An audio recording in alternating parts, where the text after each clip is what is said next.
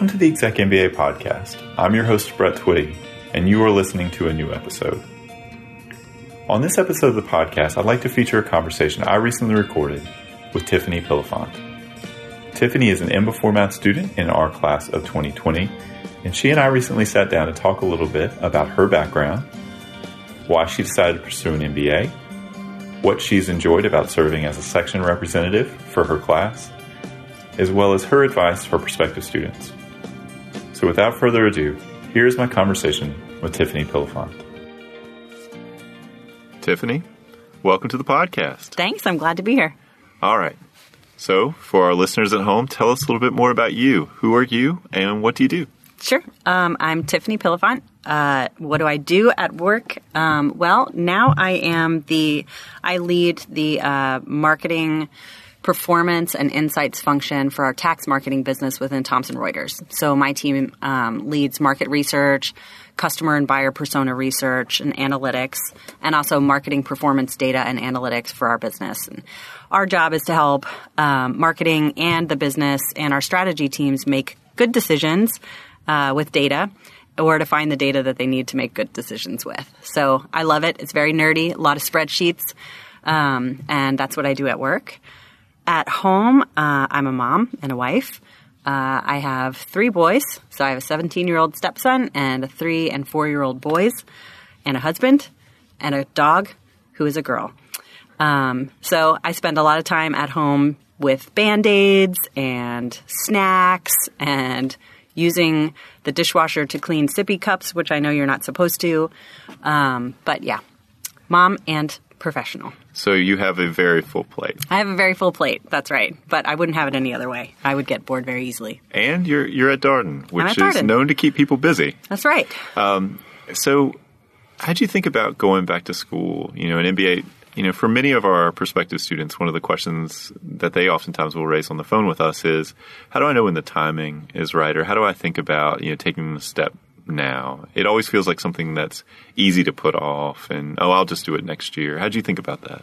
Well, I did put it off for a long time. And I've thought about an MBA for, I would say, 5 or 6 years, but didn't seriously consider it as an actual option that I would go forward with until this year.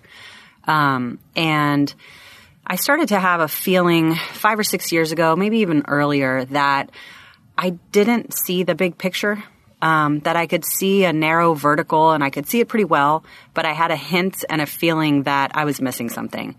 And not understanding the mechanics and the theory behind how all of the departments I was working with were interconnected and what the big picture looked like and how to do it right. And then also to grow myself as a leader. That feeling just got stronger and stronger over the years. For me, the right time was when my kids were old enough to be kind of sufficient, that they weren't infants any longer. They were sleeping through the night, and therefore I was sleeping through the night, and everybody was kind of happy and stable. And then for me, this was the right time because they were still young enough where I could be there for all their important things. They go to bed at 8 o'clock p.m. And so that gives me some time for studying. Whereas if they were older, they would be up and traveling and doing activities, and I wouldn't be able to be present in their life. So it was kind of now or never for me. Yeah, you're right. You've had classmates who've had babies and continued. One in the first week of school, right along. Yeah. I know. I think that's always a good reality check for fellow classmates. Mm-hmm. We've had some students comment, I thought I had a lot on my plate. I thought, my particular situation was difficult. And then one of my classmates had a baby and continued to do the program. And then, maybe my plate isn't as full as I thought it was. And, I think everybody is juggling a lot while doing this program. Sure. If you're a prospective student and sort of wondering how that is done, know that there are hundreds of people who have successfully done it, and it takes a village, I would say. It definitely takes a village. You got to have a team. Mm-hmm. And different kinds of teams, too, I think. Let's talk a little bit more about that. Yeah. I mean, I have different villages, different teams. Obviously there's my family. My husband has been absolutely pivotal, of course, in me being able to attend school. And he was the one who actually pushed me to hit submit on the application when I did it. knowing that the majority of the time burden would fall on him because I would be busy with school and work and being a mom, and that doesn't leave very much time for being a wife sometimes. So he had to feel comfortable and happy that that was going to be the case. And he's a great dad, so he had to spend a lot more time with the kids and watch them when I was in class or during exams or traveling for residencies. So that's one team, team husband, the most important teammate of all. And then also my learning team has been incredible. I've been super lucky to have a learning team that we were matched with. Actually, we were given during LR1, during our first residency together. And I don't know what magic they used to match us together, but we just work. And, every other quarter or so, we travel the globe and then come back together. But the team has a really good working vibe. And when I've been overloaded or when they've been overloaded, we've definitely picked up slack, helping with notes or doing the grunt work on a spreadsheet or an assignment or splitting up readings. That's been incredibly helpful, too. Do you have a team at work that also makes it possible? Sometimes people talk about how when you're away for residencies or, some week-long experiences in the program, your work at work falls on colleagues. It does sometimes, that's for sure. And I'm lucky, too. And in this new role of mine, I started in this role in November. My manager now also did an executive MBA program when he had young children. And so he knows what that's like and is very understanding of the time that I need away from the office. And my team, they're just incredible, both my peers and the folks who actually work for me.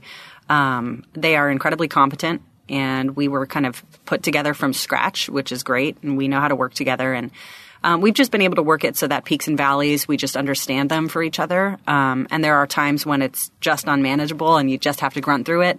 And then there are times where it works seamlessly. And then there are times when you forget to communicate about it, and you kind of have to pick up the phone during your lunch break, during on grounds, and figure something out with the team. But everybody's very understandable, and everyone knows that this is a really important place to be. No, that's great. I would say, that's something that students invariably talk about here on the podcast. The other thing they talk a lot about is setting those expectations. How did you go about having those conversations? Well, the most important expectations were with my husband. And prior to applying, I live in Charlottesville, so I have a lot of friends who have been through this program. And I actually sat down with all of them. One at a time, we went to lunch, and I said, hey, so how is this like for you? Can I do this thing? Is it going to drive me into the ground? And what was it like for your family during that time? And I also sat down with their spouses and asked them what they did at home. And everyone was very brutally honest that it's tough. It's a tough change. It gets easier over time, but that the first kind of half was a grind. And so we came into it with very open eyes. And my husband knew that it was going to be a lot of his time as well. So it was a lot of conversations, and mostly I was the one who required convincing that it was going to be okay if I did this. So, that's. Do you schedule time for your family specifically? That's another thing that students have talked about is this hyper scheduling that starts to happen. Oh, super hyper scheduling. Yeah, exactly. I've had to think about my time as kind of a pie chart now. And there are parts of the pie that are non-negotiable. So you only get a pie that's so big, and you only have 24 hours in a day and 7 days in a week. And so parts of the pie are non-negotiable. I have to be at work for part of the pie. And, when my kids wake up at 6 a.m. until they get off to school, and then afterwards, they demand 100% of you during that time. That's non-negotiable. Class time, non-negotiable. Residencies, non-negotiable. And then there's the time after 9 p.m. And that maybe is studying. For the first year, it was a lot of studying. Or it can be, let's watch a show and try not to fall asleep on the couch next to my husband. Mm-hmm. But the thing that we did outside of that, too, which has been really helpful, is that we have a babysitter who we love, who we just put on retainer. And we said, show up at our door every other week on either Tuesday or Monday, depending on the quarter, and we go out. And there are times when she rings the doorbell and we completely forgot that we were supposed to go on a date. And so we just walk around Costco or something. It's kind of lame, but we just get out of the house together. So that's been really good for us to just know that every other week we're going to have this time away from everything that we're just going to connect. And that's been kind of our sacred time together. Yeah, that time is super important.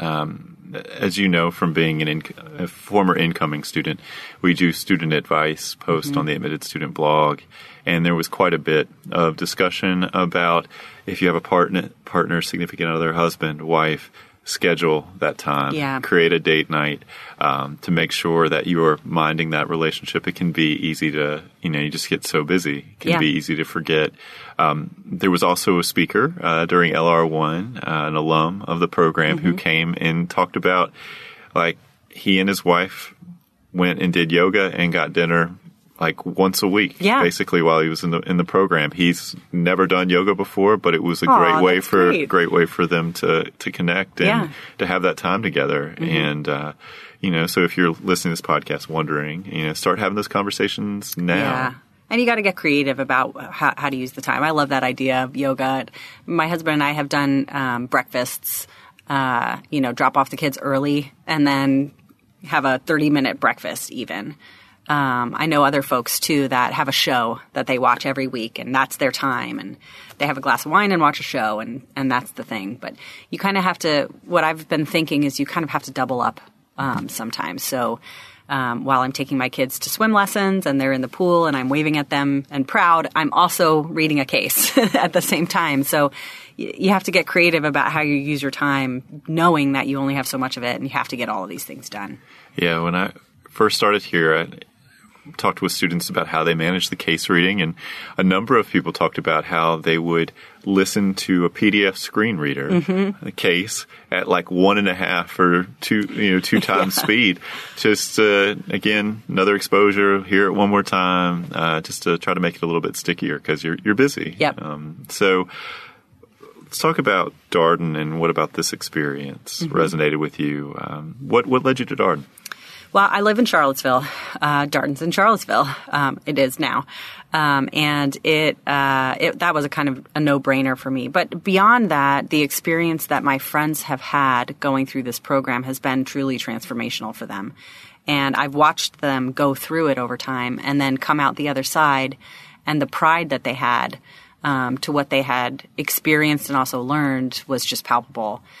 I came for a classroom visit, and I was in an accounting class, and I never thought that I would sit in an accounting classroom visit and think that it was interesting. That would be one of those classes that I probably would put on a list of ones that I was dreading. And I sat on an accounting class, and it was awesome. And I learned more about the case method as a result, and understood what that level of expertise requires from teachers.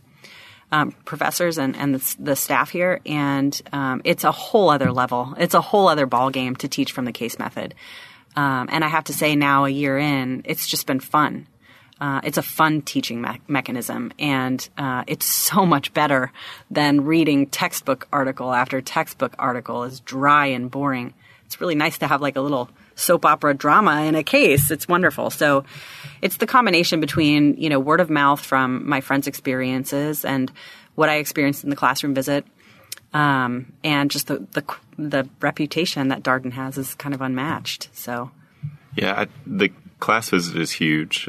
For most people, I would say that is the thing that really kind of sparks their interest or confirms their interest in the program. We put people in accounting and finance and decision analysis. We put people in marketing classes, leading organizations, ethics, management communications, all of the above. I mean, Darden has a core curriculum, as our podcast listeners know, and we think it's important for you to see all the phases of it. Yeah. You may not be a quantitative person in terms of your background or current work, but you're going to have to take decision analysis. It's important to see, what these classes look like. Yeah, absolutely. And so there's something that really stuck out to me actually leaving the classroom, and it's something that when I was doing my interview for the application process that I asked a lot about was about the classroom atmosphere and dynamic. And one of the things that was very important to me in this experience was that it was not competitional. I'm too old for that. I'm not going to apply for any more, PhD programs after this. Grades are not the end-all, be-all to me right now. I never thought I would say that in my life. It was really about the learning. And I did not want to be in a situation where people were consistently competing with each other and it was cutthroat. And what I saw in that class was people leaning over and helping other people. People asking questions that I didn't know the answers to, but probably in that room seemed basic. And there was no judgment about it at all. And in talking with Whitney as part of the interview process, she confirmed that with me too, that it was very much a learning, team-oriented learning environment. And I definitely have seen that ring true in my experience here too.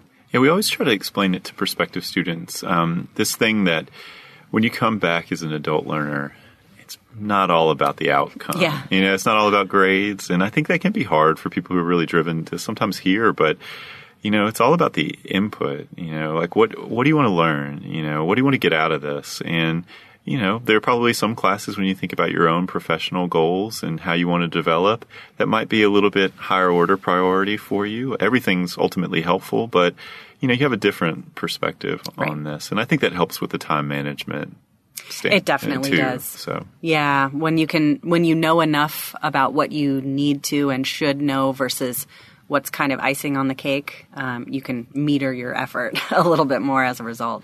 Yeah, and then the other truth about the program, and the other thing that we stress with prospective students, I'm curious your thoughts on this, is that the program is about building fluency in these core areas, but not to make you an accounting expert, right? You're not going to typically be the technical expert in the room.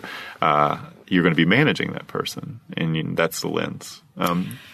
Yeah, I definitely I see that. I will never be a corporate finance person, but the level of conversation I actually can have now with my corporate finance partners is way deeper than probably they enjoy. But it's wonderful because we can have a conversation about cash flows and I can understand the levers behind that. I can ask questions about it, which sometimes makes their job more difficult, but it also shows that they have a partner that understands what their job looks like and what's important to the business. And yeah, absolutely. I will never be an accountant, but actually my business is with accountants. They are our customer. And it's really interesting for me to understand the levers of accountancy and then apply that to the market, actually. So that's been helpful too. So we had talked about all that you have going on in addition to school, and should note that you decided to add one more thing to your plate. I did. That you're a class rep. I am. And a section rep. And so you want to talk about sort of what motivated you to take on a leadership role within your class and what you enjoy about that work? Yeah. Yeah, it's kind of an interesting story. I initially completely rejected the idea of doing anything extra. I thought, this is enough. There's no more that I need to do. Please don't ask for anything more. And one of my friends from the program said that they were going to nominate me. And I spent about 2 quarters convincing them not to. And then the idea just kind of took hold in my brain. And I thought of how proud I could be to influence a program like this. And the further I got into it, the more I understood how important this experience is to me now and would be to me in the future. And I want to leave a legacy here too. And so it was a huge challenge for me just to get up in front of a room of my peers and ask for their support in that. That was terrifying. And so that was a learning experience too. And I also wanted to see if I could do it. If I could, work with a whole class of overachievers and high performers and do something that they would appreciate, that would be a huge challenge. So that's why I decided to do it. I wanted to do something to improve the program. I wanted to do something to make myself proud and leave a little bit of myself here after I left too. So what does that work look like? Conversations with program leadership, class activities. What does it mean to be in the role that you have? Yeah, I think it is what you make of it. Me and the other class reps are very dedicated to a couple of things. One is just providing space for people to come together and spend time with each other. It seems small, but it actually is big. So trying to cultivate the types of classroom norms that really work for us. We had a conversation in LR1 as a class about what we wanted our norms to be like. Do we talk over other people? Do we raise our hands forever? Do we wait till somebody's done speaking? Can you just blurt out?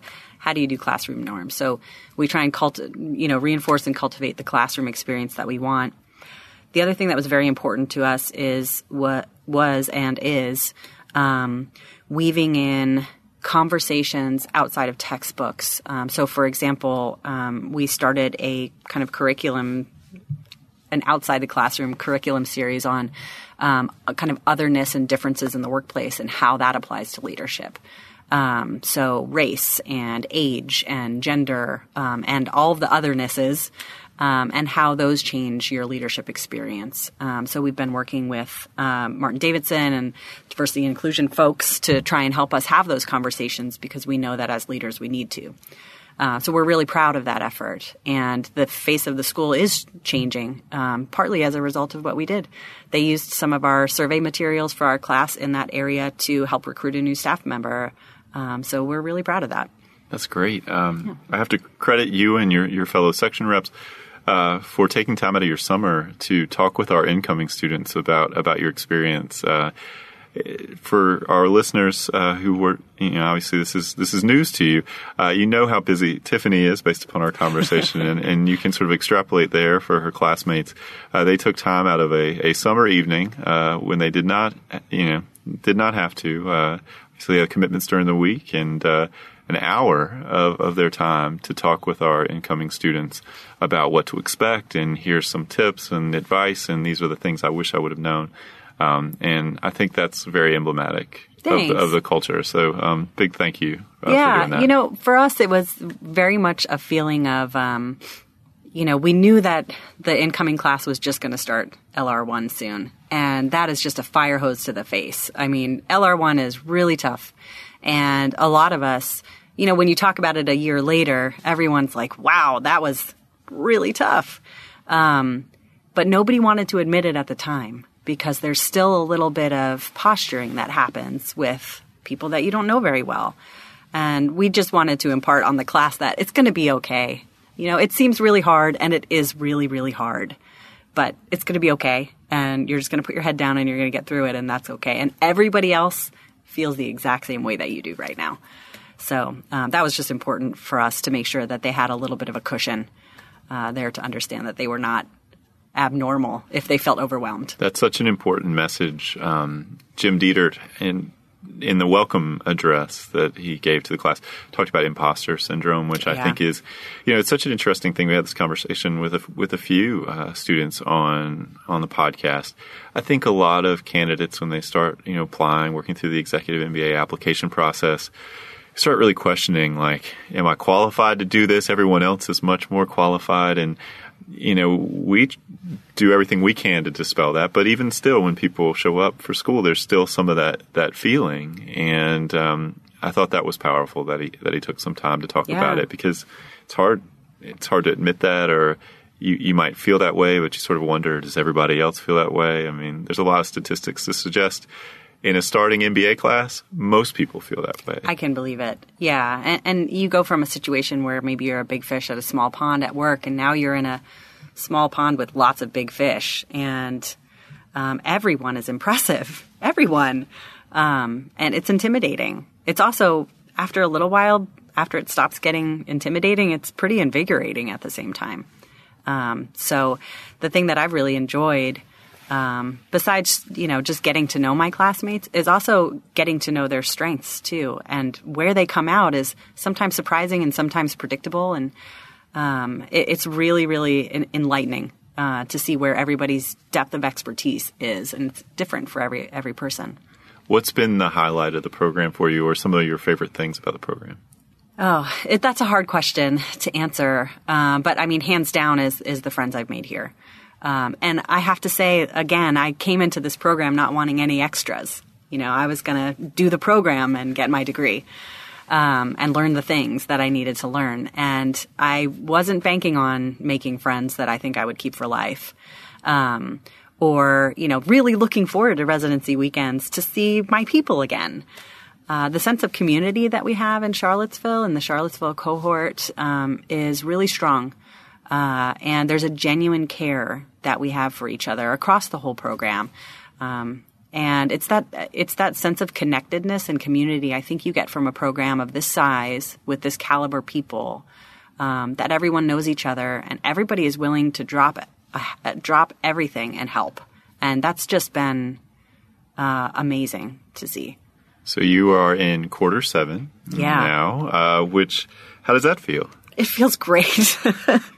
The first 4 or 5 quarters were tough. Not only just getting, the swing of a new routine under, but the material was also tougher. Quarter 7, I feel much more relaxed. Not only with the material is less quantitative and more qualitative, but also because I think I know how and where to spend my energy now. And it took a while for me to get that under my belt. That's right. My analogy for the case method comes from my experience in law school. And I think I can remember the first case that I ever read. And I think I spent 3 or 4 hours on a 4-page case, like all these facts that didn't matter at all. And just reading all this stuff and trying to commit it all to memory. And then I can remember coming in class and by the 3rd or 4th question, we were off on something that I had not even thought about nor knew anything about. But you go back, you reflect on it, you think, gosh, that next class, I probably want to think about these things. And you go to the next class. And it's iterative, right? You get much better. It's a skill like anything else. So I think that certainly sounds like what you're talking about. Yeah, absolutely. It's, start with the exhibits, read the first paragraph, read the last paragraph, and then read the chunk in the middle. And all the HBR articles are kind of the same way. You read the first and last paragraph, and then if you can, you get into the meat in the middle. But there's a lot of tricks that, you learn over time. But also it's about, like you said earlier, it's, in my career, I likely will never have to value a company. However, it's very important for me to understand how companies are valued. But understanding how to do the mechanics of it, I'll probably never need to execute. So while I loved that class because I'm an Excel nerd, loved it, I'll probably never have to do it again. So my level of investment into it was not as detailed as if I knew that was something that I wanted to investigate further in my career. So here you are, quarter 7. You've got a few more quarters to go. It's a 10-quarter, 21-month program. Electives are upon us. Quarter 9 and quarter 10. What are your plans for the elective period? I'm really excited about electives. I went a little bit all over the map on those. Oh, literally, actually. So I grabbed a couple of electives as high priorities that I was really excited about. There's one marketing technology products elective that happens in San Francisco, in Silicon Valley, for a week. And that's right up my alley, both startup and tech and marketing. So I'll be there definitely. That was probably my number one. I also I remember taking my very first case actually here ever was the Safaricom case, and Yorgos taught that class. That was the fire hose to the face. He's teaching a class on fintech, and I am taking it. I never thought I would care about fintech, but the combination of him as a teacher and the material is going to be great. It's going to be hard, but it's going to be great. So I elected to take a finance class. Never thought I would say that. My dad would be proud. And man, some others. I'm doing a coaching class with Connie Dunlop because I know that probably a career transition will happen for all of us. But I am looking to make kind of a larger one here pretty soon, and I'm going to need some help navigating through that. I chose ones that were really relevant to me and what I wanted to do. And then I chose a couple of core things that'll be very important for my job. Pricing is one of them. Things that I'm really looking to having fun with, and also things that I chose specifically, purposefully, because I need those skills. That's great. The San Francisco elective has been extremely popular with exec students. One of my favorite stories from electives last year was they opened it up generally to full-time MBA students as well as executive MBA students. And 24 executive MBA students signed up for the class, which is is great. I mean, that class, it's with Raj, right? Yeah, that's right. Yeah. It's always been popular. Yeah, and, I'm very excited. And Yorgos is, I mean, once you have him for one class, he just makes such an incredible impression. It's an element of theater and such, energy and life in the classroom. We had an admitted student day here in Charlottesville, and I was helping with the live stream, which was his class. Mm-hmm. Yep. And he walks in, he's teaching this fintech class all about you're a bank, you're trying to figure out, how do you become a fintech firm? Do you just stay doing what you're doing? You'll never be able to do that. Do you acquire a company? Do you hire a bunch of engineers? What do you do? And, right. I mean, he's all over the classroom. He's walking up and down the aisle. He's calling on people left and right. Yeah. I mean, you remember that. I remember it. And there are phrases that he said in that. We had one class with him. There were a few phrases that he said in that one class that we've said almost every on grounds since. So yeah, he definitely leaves a mark, a good one, and inspires you to take more finance classes. So he's great. What global residency did you do? I did China. How was that? China was incredible. I had never been to Asia before, which is partly why I chose China. And we were in Shanghai and Beijing. Started out in Shanghai, moved to Beijing. And it was incredible. The combination of the different culture, being, 12 hours removed from your time zone, the length of time it takes to get there, you really are able to distance yourself, literally and figuratively from everything else. And the program was amazing. I think the pinnacle for me was ending up the last night we had together was on the Great Wall. And so we had this week together where we've been traveling. We took the bullet train between two cities, and it was going ridiculously fast on a magnetic track when you could barely feel it move, and ended up in Beijing, looked at Tiananmen Square and the Forbidden City, and then we ended up at the Great Wall, which is just this amazing, everyone sees pictures of it, but it is amazing when you're walking on it and imagining what it took to build that thing. And then we had dinner on the Great Wall after, and it was amazing. It was a once-in-a-lifetime experience. That and the 25,000 dumplings I ate during that time frame really left an impression on me. There's not a bad dumpling in that whole country, I'm convinced. So good. Yeah, the global trips, I think it's such a unique opportunity to bond with your classmates because everybody's out of their everyday reality. And you're obviously, China, India, Brazil, Western Europe, obviously it's different culture. It's different experiences. You're all having this shared experience. There's obviously a bonding that happens. Oh, that. For sure. Yeah. And especially in China, we very much stuck out, a large group of people walking together with headphones in for the tours all the time. We were pretty conspicuous. And so and very few of us spoke the language. The language was a large barrier. So you are definitely insulated walking around in this little bubble and forced to kind of work together to figure out the metro and the subway and how to pay for things and how to get money out of the ATM and how to ask for a coffee. So it was a great experience together, and we were able to get a lot of, incriminating pictures of people napping, on the train or on the metro or wherever, but it was fun. It was really, really excellent. So any last piece of advice for our listeners, anything that you'd like to highlight for them? Yeah, I think I'll say this. The biggest thing that I learned so far in the program was something I never thought I would have to be told, which is that how you spend your time and how you do in your classes is your choice. And I remember drowning a little bit in the work that I was doing because I wanted to read every case and get every detail and figure out every formula. And a friend just kind of pulled me aside and said, "Hey, so what are your grades like?" And I shared them with him. They were good and fine. And he said, "Hey, well, how would it feel if you just dialed that back a notch?" I was like, "Wait, that's an option? Not to go 100% all the time for the best thing you could possibly do all the time?" I didn't ever think of it as an option. And I think when you're in a room with other extremely high potential and performing people, everyone just assumes you're going to do your best all the time. But sometimes it's not worth it to do your best all the time. Because I'm learning the same amount, regardless of if I get this Excel formula right or not.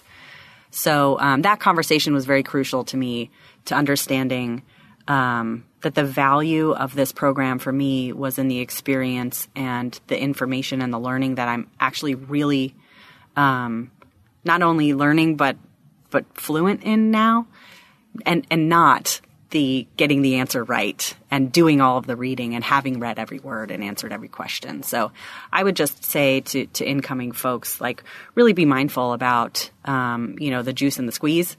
And sometimes a little bit of less squeeze still gives you the same amount of juice. So with that, that's what I would say. That's my biggest lesson.